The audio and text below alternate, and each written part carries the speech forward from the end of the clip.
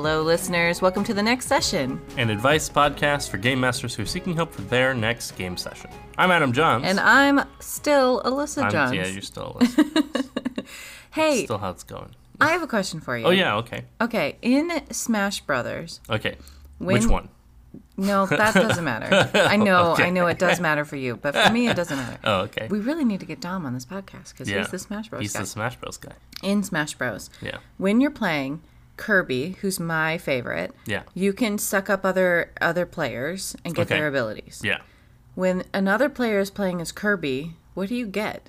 When you suck up Kirby? When you suck up a Kirby, is it like Kirbyception? No. Do you get extra suckage power? You don't get anything. Do I suck more? No. you super suck? I'm the super sucker.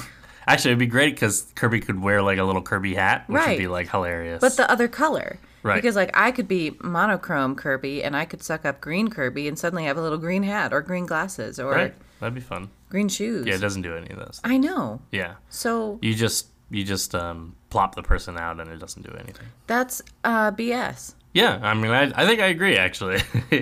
I think if we're really going to get deep into Kirby's powers, why can't Kirby have some Kirby powers on top of normal Kirby powers? Yeah. You want some Kirby powers? I Yeah. got you some Kirby powers so Yep. you can Kirby while you Kirby. Yo, dog, I heard you like Kirby. I got you some Kirby so you can Kirby while you Kirby. Or maybe Kirby's swords should get bigger. I guess so, or like the hammer or something. Yeah. I do kind of like the idea. Bigger rock. A giant rock. So when you float rock, it's a bigger rock. It's a bigger rock. It's like two rocks in one. Yeah, I think the goal is not to like make Kirby super powerful for absorbing another Kirby. I think it's just to like give you like another option for an ability. I mean, why not? Kirby's the best. Sure, I guess I'm just saying like in the gameplay, it seems like the goal is to give Kirby like some versatile options depending on what Kirby's fighting against. I mean, Kirby is definitely the most versatile. Let's just say it. I think Kirby's just your favorite. Nope. Most versatile, best I don't think character. I don't think that's Float, rock. That's what I know is the down B. Yeah. In fact, This is not a tournament. No. In fact, I only Player. really know Kirby's down B move. I don't know any other moves, and it's apparent when I end up trying to save myself off the edge of the map, and I down B, and then I rock all the way to my death. Yeah. You rock it to your death? Yep. Rock it like a hurricane. All right. Let's move on. Well, actually, no, this made me think because I think it'd be really cool to have a character that like absorbs bad guy abilities in like D&D. Oh. Where like you have your own abilities, but like one of your abilities is to like take the abilities from somebody else, like Parasite from the DC Comics You want to vampire someone? Yeah. But for good? But I want to vampire their abilities away. This reminds me of that graphic novel you used to read called Chew. It does remind me Right, of where Chew. one of the bad guys was kind of a vampire and he would sharpen his teeth. And he could steal other people's abilities. Right, by drinking their blood. Yeah. And the but I like the idea that you don't take away their ability, you just copy it. Right. So I think that could be kind of a cool thing. Like you run up to the dragon and now you have a breath weapon too, or that would be so like, broken. I mean, it'd be kind of broken, but like it'd be just like Kirby's ability, where it's like it's not crazy, it's not as powerful as the dragon's ability, right? But like, well, Kirby's ability goes away, and he can right. only have I one imagine at a this time. would be the case. This only it only lasts a minute or something. Oh, okay. It'd be like a fun home. And you can only have one at a time. Right. Okay. Yeah. Yeah. I'm So for basically, it's useful. Like use it right at the beginning of combat, and now you've got like one extra cool ability that changes every combat. What if it's their legendary? Well, their action? legendary action, that'd Yeah. be cool. Yeah. Woo! Now I have a legendary action. Yeah. It's- But my legendary action is just that I pick my nose on outside of my. Oh, turn that sucks. order. My legendary action is I summon Jack Black. What? That is legendary.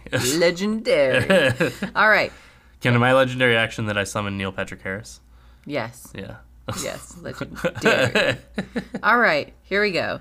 Next session help. This we're one gonna comes. actually do a We have to do a podcast. podcast. This one comes from Cade Miura. Cade Mura. Cade- Katie Miura. Mayura. All right. Mayura. Hey, dude. Sounds like, hey, dude. Hey, dude. My players have been collecting artifacts around the world they live in, but without any idea that combining those artifacts could bring down the apocalypse. In parentheses, they say, yes, I know, that's not very original. It's my first campaign. Aww, that is original. Hey, no worries, Katie. That's a great first campaign. Yeah, that's very original. That's epic. It's legendary. I'm planning on sending... Jack Black says so. Yeah, and so does Neil Patrick Harris. I'm planning on sending them assassins way too high level to wipe them down without killing them, simply making them unconscious and bringing them to an elder being that has been watching their actions. Is that okay to do that? I don't want my players to be frustrated because they didn't have any chance. Ooh. Okay, so you want to do a fake total player knockout. Yeah. Is fake that okay? TPK. Okay. So I'll say yes, Whoa. but... Yes, but. You have to be very careful about how you do this. You're supposed to say yes and. This is D&D. No. Yes but. I'm a game master. I say yes but all the time. Sometime we'll talk about the spectrum of yes on the podcast. We're going to get shirts that say yes but. Yeah. People are going to not wear those. Yeah. I'll wear it. And that way I'm setting a good example. Okay. So, yes, you can do a prescribed TPK. But the challenge is that everything in Dungeons and Dragons is set up with trust in the game master. And so one of the things that sometimes happens is the game master has a really strict idea of what needs to happen for the storyline, and then makes it seem like the players can have impact. And that's the place where players can get really frustrated, because the players go, well, I thought my choices were going to matter here. And then the game master... That wasn't ever actually the case. And this is a delicate balance that you're always walking as a game master, which is I'm making a story, and you guys are sort of going through my story. Hopefully we're collaborating together on the story, but at the end of the day, sometimes you just make a bunch of jokes about tacos, and I have to push the story forward. That sounds like every game we've ever had. Right. And part of my responsibility as the game master is to make a good story. Now, you have trust in me, right? As players, that you say, oh, a game master is going to make a good story, even if all I do is talk about taco jokes. Yeah. The game master's still going to make a good story. Oh, man, especially if the players have all watched, like, Critical Role. Sure, yes. And all that, and they expect it. They right. expect an amazing story. That's hard. Which is always unfair. Remember that you have an important job as a player as well. But... that aside, when you're trying to aim towards something like a prescribed TPK, there are a couple of recommendations that I can make. The first is, ultimately, know your players. If you know you have a group of players who are going to get frustrated very easily when you're fudging dice rolls, or when they come up against a bad guy who's clearly too hard, set them up for success. Let them know things early on. And that's going to be my first kind of bit of advice for how to do this, which is don't make it a combat. Yeah. Make it a cutscene. Set it up in advance. Right. Make it very clear to the players. They jump right in. Before they even roll initiative, turn to them and say, you're not going to win this fight. This fight is going to end with you being all knocked out. But you have some say in what that looks like. So now you get to give them the box that they get to play around in. This is the chance to use all your abilities. This is like just go for it. Right. You get to have, at the end of this, the storyline dictates here's what's going to happen next. You guys can't control that part. That's going to happen no matter what. But you get to have, an epic battle against this guy before he knocks you out. Or you get to, blow all your abilities. Or you get to trip on a rock and slam your head into a wall and be knocked out. The choice is yours. Mm-hmm. And now the players have some opportunity, right? Now they can go, okay, well, we know we're going to get knocked out, not killed. We're just going to get knocked out, and that's going to move the story forward. So what do I want that to look like? How do I want to be knocked out? What do I want that to be for my character? I can make it goofy. I can make it epic. I can make it whatever I want it to be, so long as it ends in the same place. Yeah. And then you can make it a combat. You can roll dice. You can do all those things if your players want to roll that out. Or you can make it just a cutscene. But now the players know exactly what's going to happen at the end of the whole thing, so there's no surprise there. Right. Now, sometimes the surprise is what you want as a game master, and I get that. The challenge is that sometimes your surprise is a fun surprise from your perspective, and is a mean surprise from the player's perspective, right? It's somebody's birthday, and you go, oh, I've got this great idea. I'm going to scream happy birthday and then shove a cake in their face. Oh, right. And that's maybe fun. Some people might laugh and go, wow, that was a great prank. And other people might be like, I'm wearing my really good shirt and you just ruined it. And no one else gets cake. And no one else gets cake. So the important thing to keep in mind is that what's fun to you, the big surprise moment, the big reveal, is not always fun for your players the same way.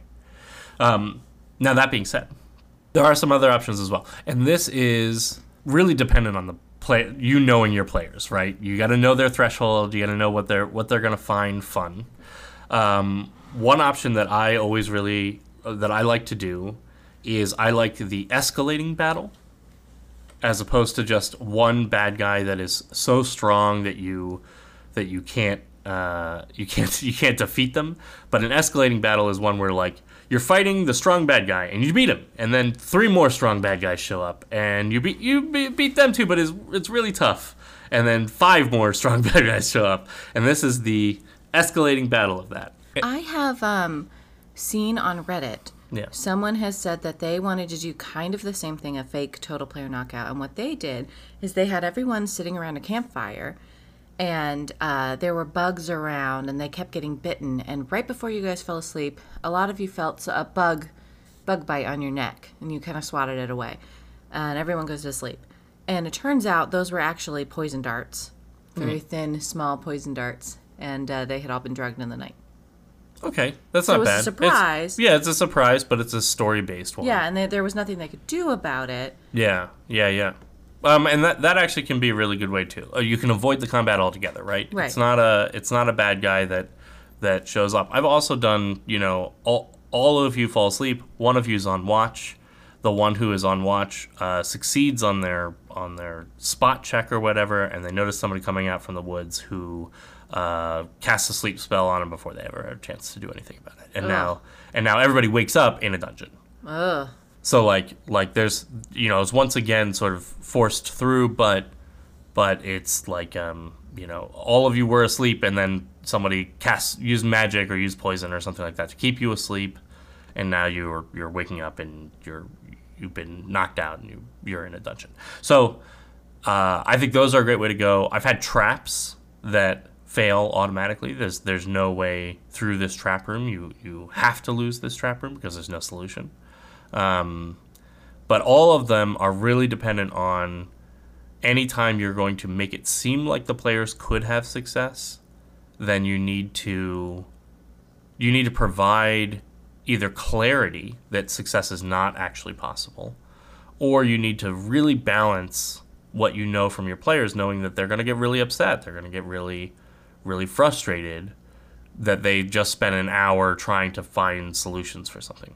And that's my other kind of bit of advice for this. Even if you do put them in combat and you give them a couple of rounds of combat, even if you do like a escalating bad guy or something like that, the advice that I have for you is however long you usually take on a combat, this should be a third of that. Yeah. This should be way shorter, because you don't want to spend an hour and a half of your 3-hour game doing a combat that the players lose. And this shouldn't be the end of the session, because you need to give the players, if it is the end of the session, you do it the cutscene way. If you're going to have like a real combat, you need to make sure that the players still have an opportunity to feel successful after they are forced to fail, forced to lose this situation. And that's a really important part. Remember that as a storyteller, you are leaving your players on a high note. You're trying to leave them on a note at the end of the game where they're like, yeah, I'm excited to come back. Not, well, everybody basically died. Well, I'll see you guys next week. Right.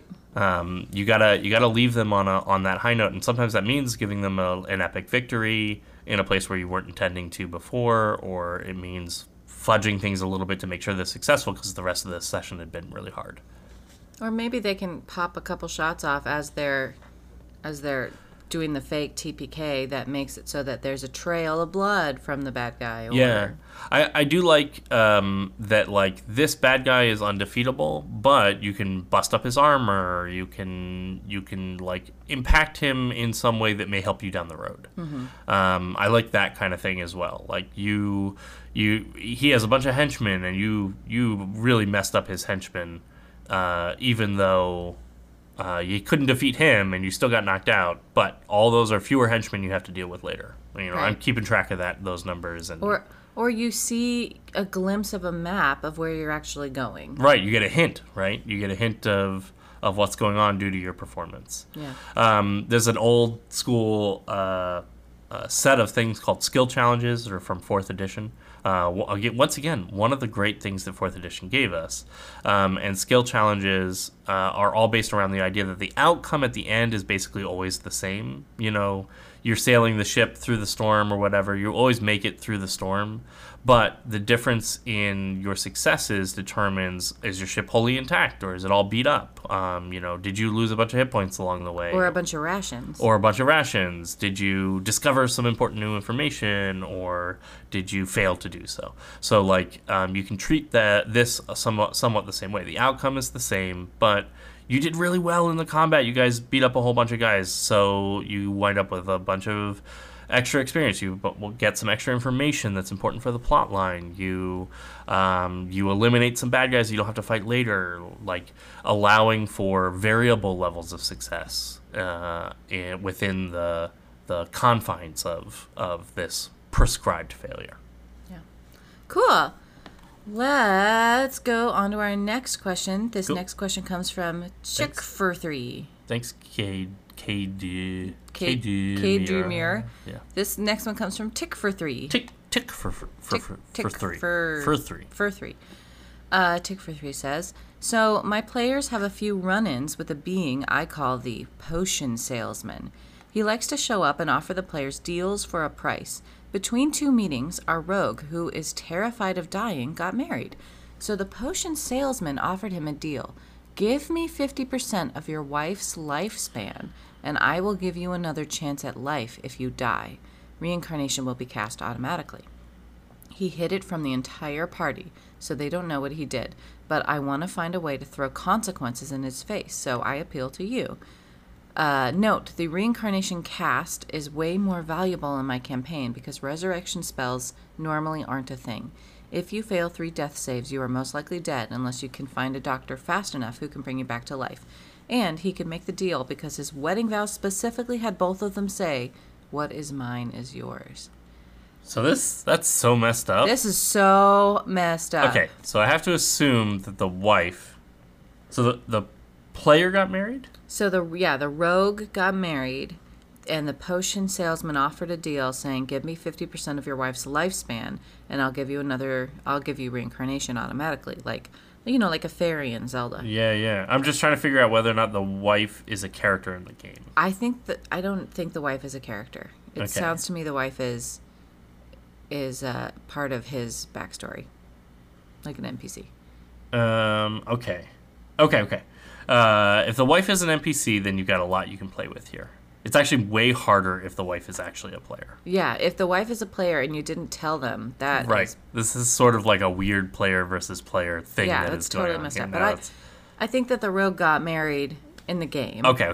Let's assume that's the case. The rogue got married, and the wife is an NPC in the rogue's backstory. Yeah, but man, did she pick poorly because that's Right. mean. So there's a lot of play here that I'd be really interested in making sure that the story's coming together well. Like, I would want to know whether or not the player's really utilizing the wife, or is the wife just like a backstory prop, right? Right. Like, does the player talk about the wife as a character, right? Do they? Calling the wife a backstory prop is a little hard for me. I mean, that's your totally wife. fair. But like, it's a common thing, right? You know, somebody goes like, I'm trying to avenge my parents who were killed by the by the big bad guy or whatever. Right, or I have a little sister in the game. Right. Yeah. Totally. I understand. It sounds terrible. It does sound terrible when you say it this way. And functionally, from a roleplay perspective, not everybody's in the same place as a role player. Some people are brand new to role playing. They're brand new to jumping in,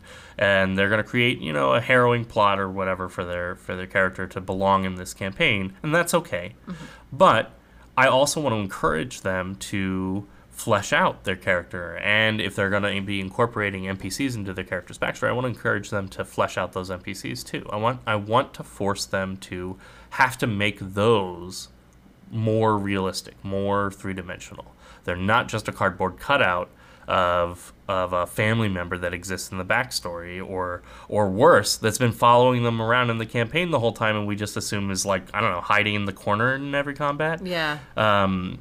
Which happens also all the time. Yes, your characters' relationships are not pets. Right.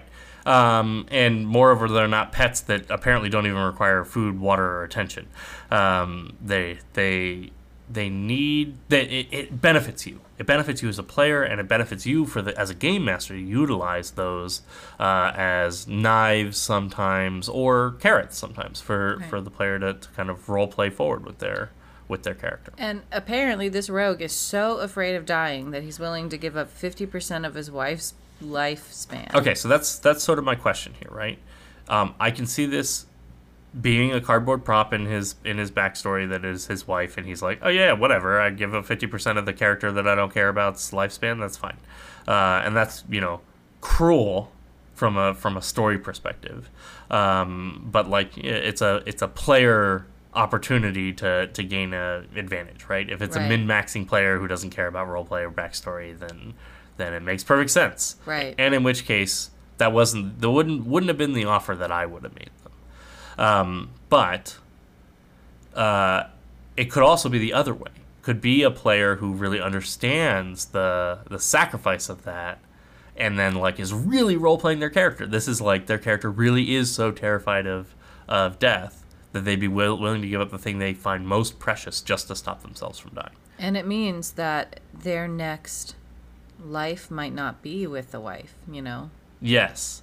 So that's where I would play this in. So let's assume that it's a player who's really role-playing, who's really digging into the backstory, and who understands and is going to role-play out the sacrifice that's being made, in which case I would let the player die, be resurrected, and then have to watch his wife die because now her 50% of her lifespan is taken away. Oh, I see. Yeah, you're saying that she was 50% already towards dying. Right. So, they don't take it away until he uses it. Until he uses the resurrection. Gotcha. Which he might not know as a result of the deal, right? And might not need until he's in his 80s, Sure, although, you don't know. It's 50% of the wife's lifespan. So it's possible she was going to die way earlier. Right. And then he loses her early because now her 50% of the lifespan is taken away. Right. Which I think would be super interesting. Or maybe it takes half her body away. Yeah. I know it says lifespan, but I thought it does say lifespan. That might be a fun twist. Yeah. It'd be hard to roleplay that out. Yeah, maybe I could maybe see that. But it would be tough to roleplay out the consequences of that, I guess. But I do like the idea that she could still be there to be like, why did you do this to me? Yeah. I also really like that maybe the potion seller shows up and he's like, oh, you got your resurrection. It's time for me to claim my reward. And then he turns out to be super powerful. You can't stop him. And then you get to roleplay out the wife being like, what is he talking about? Yeah, what's going on? Yeah. Which is way more harrowing, right? It's not just that you're watching your imagined wife die. You're watching her be confused and betrayed. And that is a super interesting concept. And now you've got a lot of different directions you could go. The player could go rescue the wife from some horrible afterlife thing, or you could have the wife turn into like a lich or something like that, like some bad guy that now seeks revenge on the player for the choices that they made. I mean, if you want to give this player a way to be heroic after this big decision, you could have him, the potion seller, lock up the wife for the rest of her life. Oh, interesting. I'm gonna slowly take her lifespan. Well, yeah, it's like you have given me 50% of your wife's lifespan. I can't do anything with that, but I can take your wife for the rest of her life. She's already lived half a life. You know what I mean? Yeah, I think that is a little bit Rumpelstiltskin, right? Well, totally, but it means yeah. that now the player has a chance to rescue her and has not caused her to die early. Just caused her to be imprisoned. Yeah. And you could still play something like he's, using up her life force or something with his magic or something like that. Totally. Just doing it slowly over time. That's not bad. And then like you're pretty immediately turning this potion seller into like a distinct bad guy. As opposed to just like a merchant who was opportunistic, right? Yeah. Now it seems a little more like he was angling for this all along kind of thing, which, maybe is a good way to play it. Yes, take a page out of the Adventure Zone and have the potion seller clone the wife. Right. Sure, yeah, She's a clone, so she has a half-life. Right. And suddenly he gets the wife. Sure. Yeah, I mean, that's an interesting... It's a twist. Yeah. I think there's definitely some opportunities here. Now, the one thing that I would do is if it's a player that's doing this mechanically, just for like whatever, my wife is a cardboard prop in the background, and I just want to not die right away, then I would start making the wife actually play a role. Yeah. I would force the player to like, okay, your wife is now going to be a part of this. Your wife is going to be showing up all the time, and you're going to be having conversations with her, and like this is going to be like an ongoing thing, and your choices are going to matter here because now you've made a part of your backstory more important mechanically to your character, and I'm going to make that backstory more important to you personally. Suddenly you have kids, and the wife is now dead before, and you have to raise the kid by yourself. Sure. Even just having role-play scenes. Like, if this was a cardboard prop in the background, now you start having role-play scenes where you actually have to role-play with your wife when you never had to do that before. Right.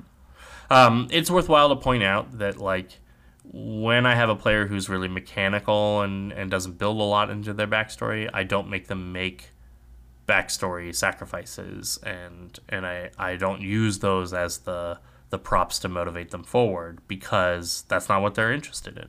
Instead, I use mechanics as a prop to motivate them forward, right? Mm-hmm. I say, if you want to have this thing, then you're going to have to, like, lose one hand, and now you can't take bonus actions. You're going to have this curse that gives you Bane all the time or something like that. Like, very mechanical consequences for the choices that they make. But I am all for encouraging a player who is really min-maxing to roleplay more, and use this as an avenue to help encourage that roleplay. So all more power to you if that's what you're doing. Tick for three. I do think it's a super interesting opportunity, though. Yeah, they've really handed you something here with this ridiculous, terrible sacrifice. Don't sacrifice your wife, you guys. Right? Yeah, that's awful. That's not. This has been your PSA from your wife, Alyssa Johns. Yeah. I appreciate it. Because the very first episode I said, and I'm your wife. Yep. There you go. Let's take a break. I mean, you are. Let's take a break. Take a break.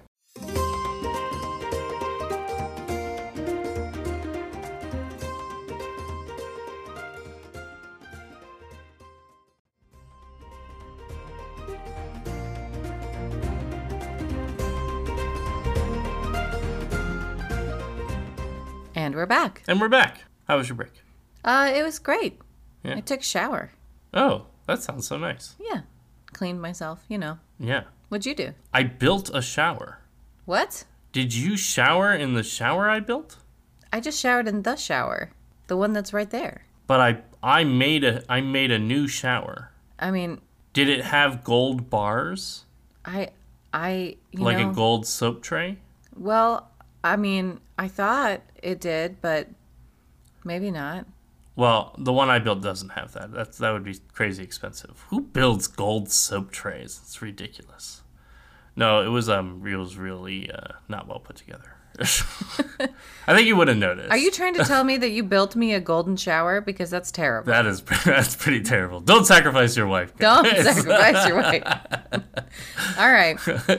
Ask a GM. Ask a GM. Friend 135 asks. Friend 135 asks, how do you deal with material spell components?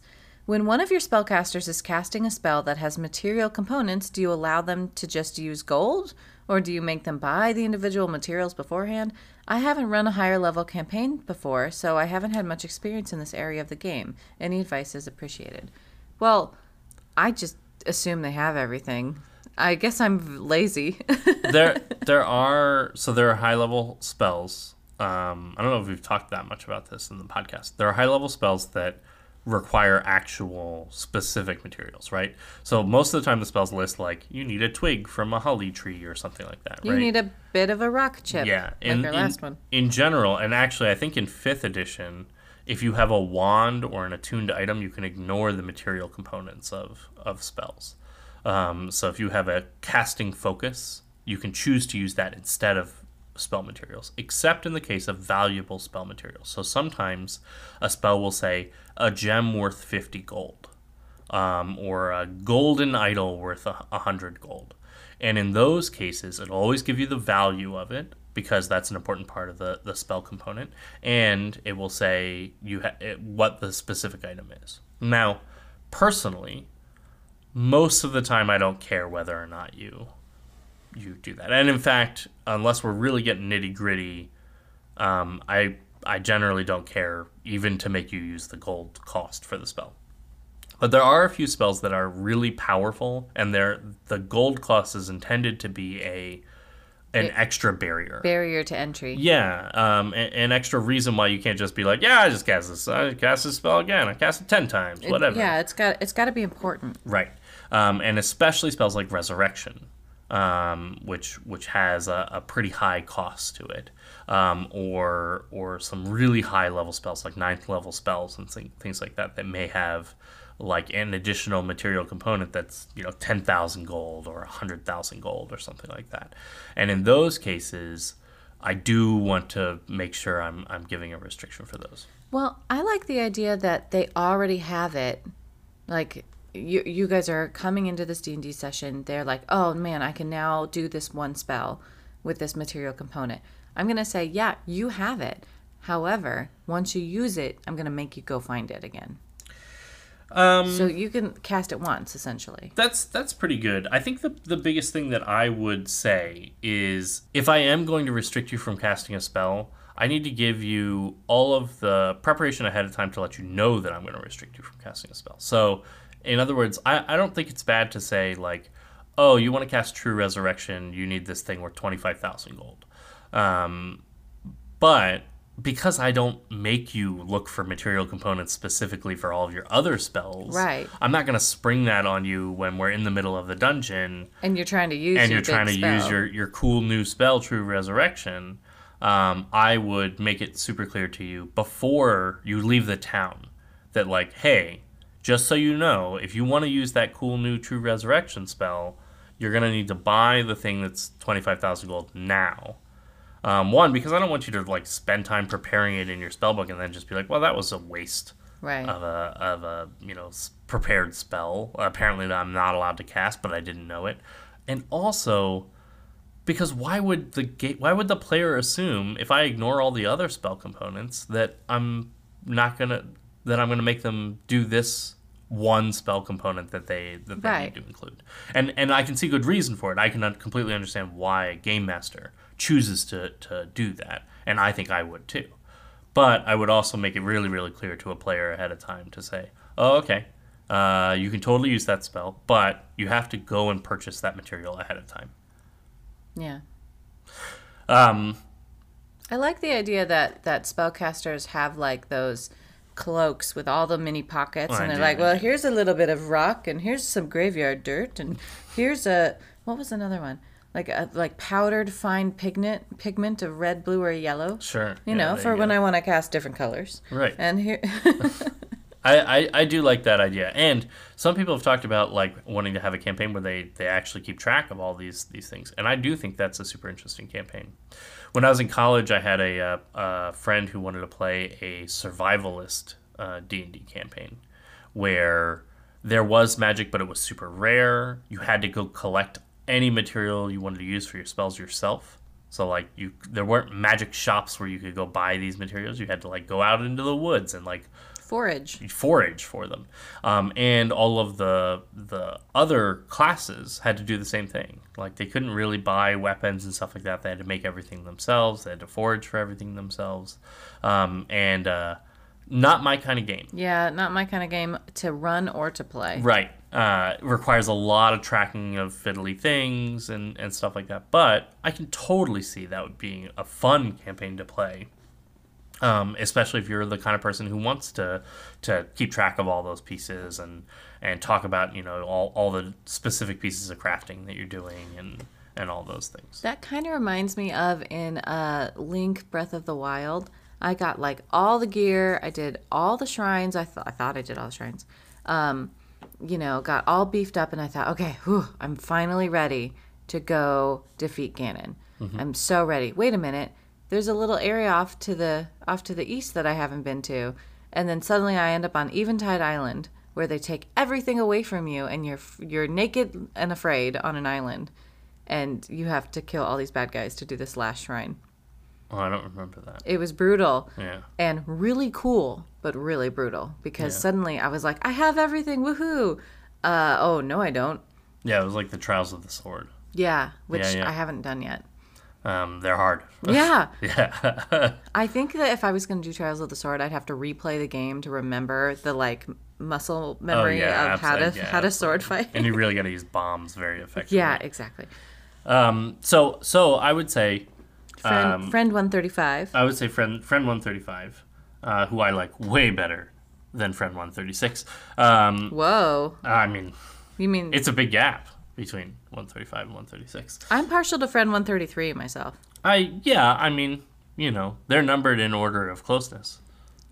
So friend 1 is not your closest friend? Friend 1 is my closest friend. Okay, but you like friend 135 better than friend 136? Oh, I see. Never mind. Yeah. I figured it. There you go. Math.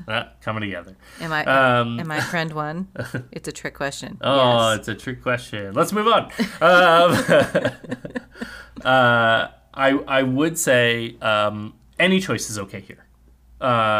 It's your choice here, friend 135. You can choose whether or not you want to charge the players for just gold. You can choose whether or not you want them to prep those items ahead of time. The most important piece is be clear with your players about it, so that you're not catching them suddenly off guard.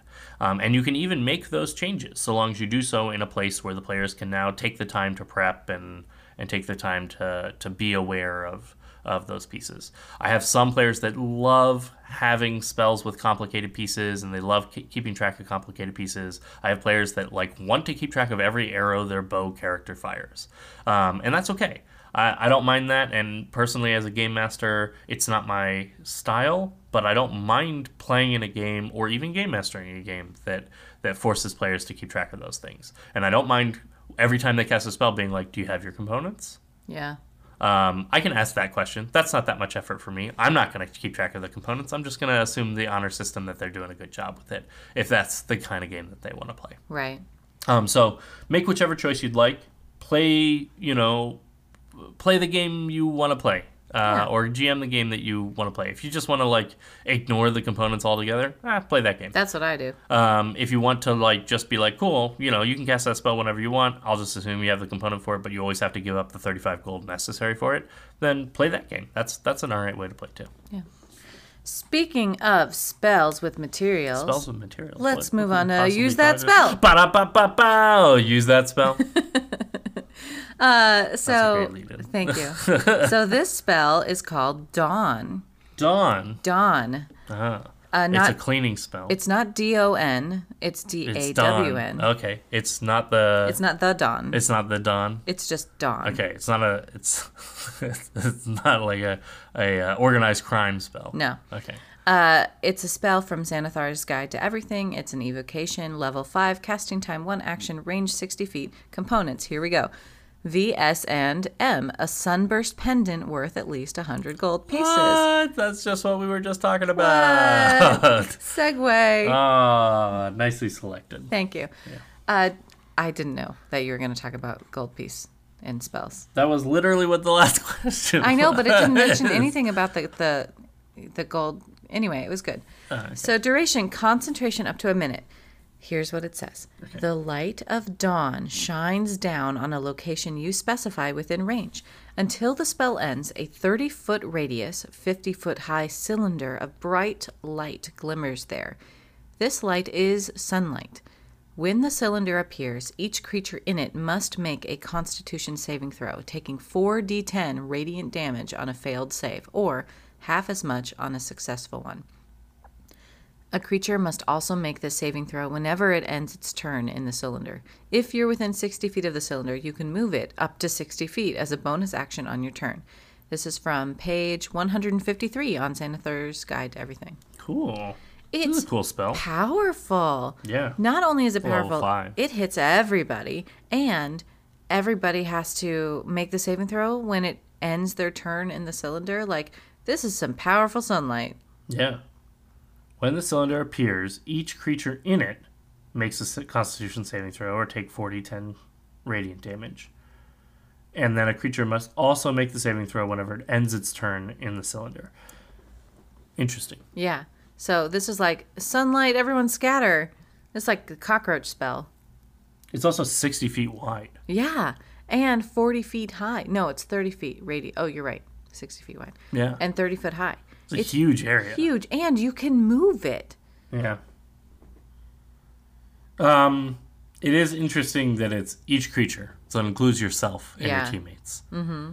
I do like that it's actual sunlight. That actually plays a really important role in the game. There are creatures that are like vulnerable or have disadvantage in actual sunlight, especially like a lot of the Underdark creatures, Drow have this sometimes, and some other Underdark creatures, Svirfneblin or Duergar, sometimes have like vulnerability to sunlight where they have disadvantage on their attacks and checks. And radiant damage too. Right. Radiant damage is great against undead. This is a good spell. Yeah, it's nice that they specified this light is sunlight. Mm-hmm. Here's the thing. It's sunlight. It's damaging, powerful sunlight.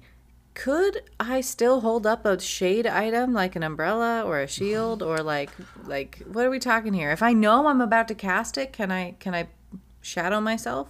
I mean, I would say no. I would say that the kind of description of the spell is basically like a beam of light so powerful that it burns you. Okay, so would it burn my umbrella? Like, what are we talking here mechanically? It is doing radiant damage. So radiant damage is not the same thing as like fire damage. If this was like a big magnifying glass pointing fiery light at you, that's exactly what I was imagining. And it said fire damage, then I might say, yeah, it burns up your umbrella, or you can block it. You know, you've got a big shield or something, you create enough shade and you can block it. But because it's radiant damage, I have to assume that this is effectively like holy light. In which case, I wouldn't say that you can like block holy light because you got an umbrella, unless you've got like an anti-holy umbrella or something like that. I mean, I am the one casting the spell. Yeah. I mean, I would still say like I think this is like indiscriminate holy beam of light.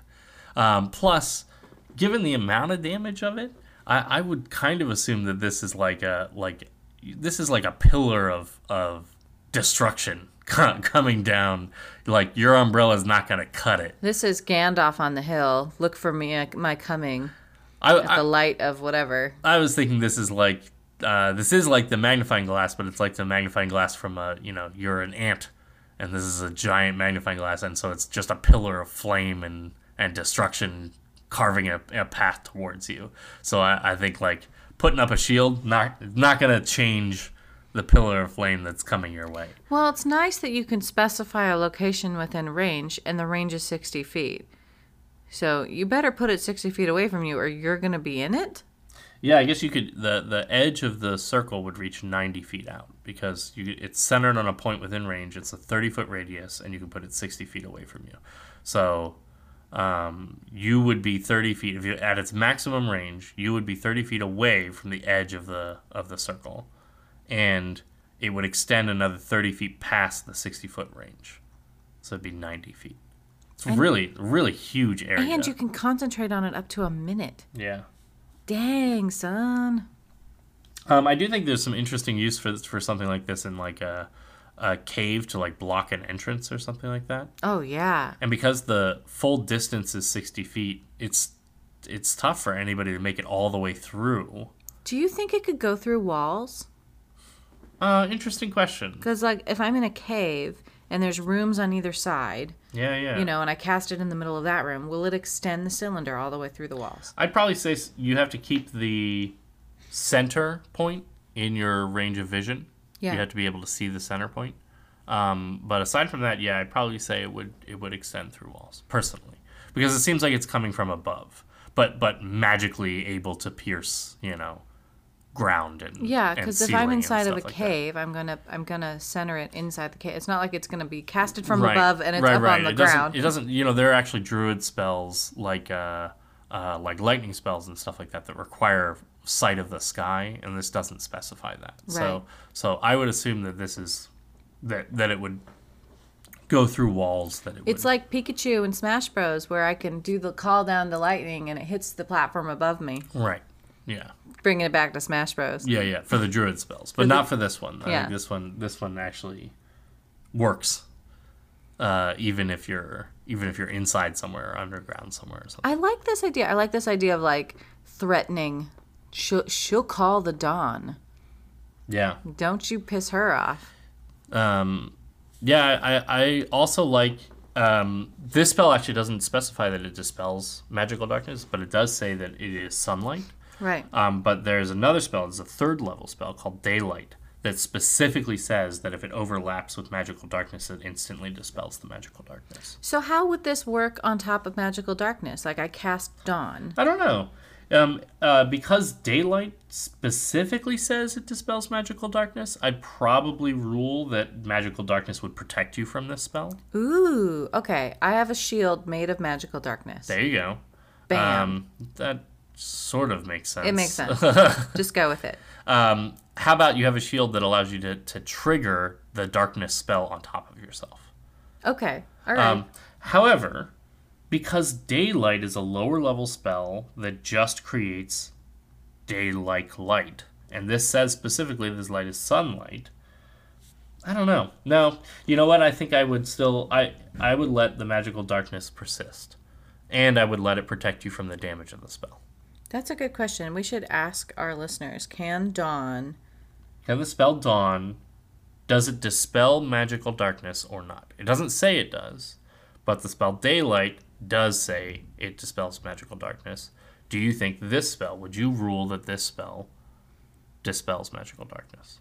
And, moreover, if it doesn't dispel magical darkness, does magical darkness protect you from the spell? Same with Flame Strike.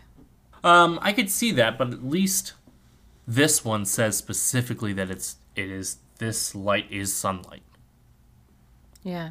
This person on Reddit says, because the description on Daylight, which explicitly mentions dispelling magical darkness, if it doesn't say that, it doesn't do that. I might argue that. But if I'm conceptualizing why the Daylight spell dispels magical darkness, is that just because it's a part of the spell, or does it dispel magical darkness because it's part of the power of the real sun that you're bringing in there? In which case, this one should also dispel. But part of magical darkness is a creature with dark vision can't see through it, and non-magical light can't illuminate it. Correct. Non-magical light. But this is very clearly magical light. But this is except that it's sunlight and magical light. And magical light. But Daylight is also kind of described the same way. It's also very clearly a magical light. In fact, the light spell is a magical light, and that's not supposed to work in darkness at all. Right. This is so interesting. Conundrum. Yeah. I like it. I like conundrums. I'd play it by ear. At the end of the day, with whatever the choices the players made, I might let the darkness succeed in protecting against this spell. I might let the spell dispel the darkness. I'd probably remember what ruling I made on this so that it could be used that way in the future.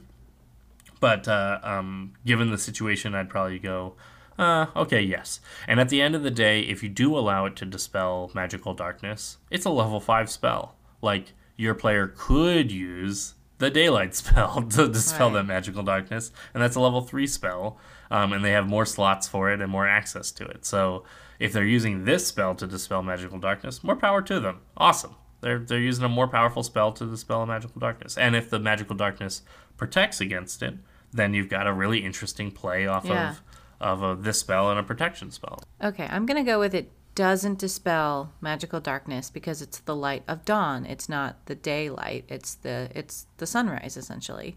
That's how I'm going to rule it in my head, even though it does say it's sunlight. And that I'm now going to make a shield that triggers darkness. So you do think that the darkness also protects you from the spell? Yes, I do. Cool. That's my ruling, but there you go. Yeah, there you go. Ruling from the Game Master. Ruling from a Game Master. Yeah. From the other Game Master. From the other Game Master. All right. Hey, thanks for listening. Yeah, that brings us to the end. Thank you so much for wasting another perfectly good hour with us. You know, it wasn't wasted. You learned some stuff. I learned some stuff. I learned some stuff. I learned that Kirby can't swallow Kirby and get benefits for it. I mean, he can. It just doesn't benefit him. It just doesn't benefit him. Yeah. That stinks.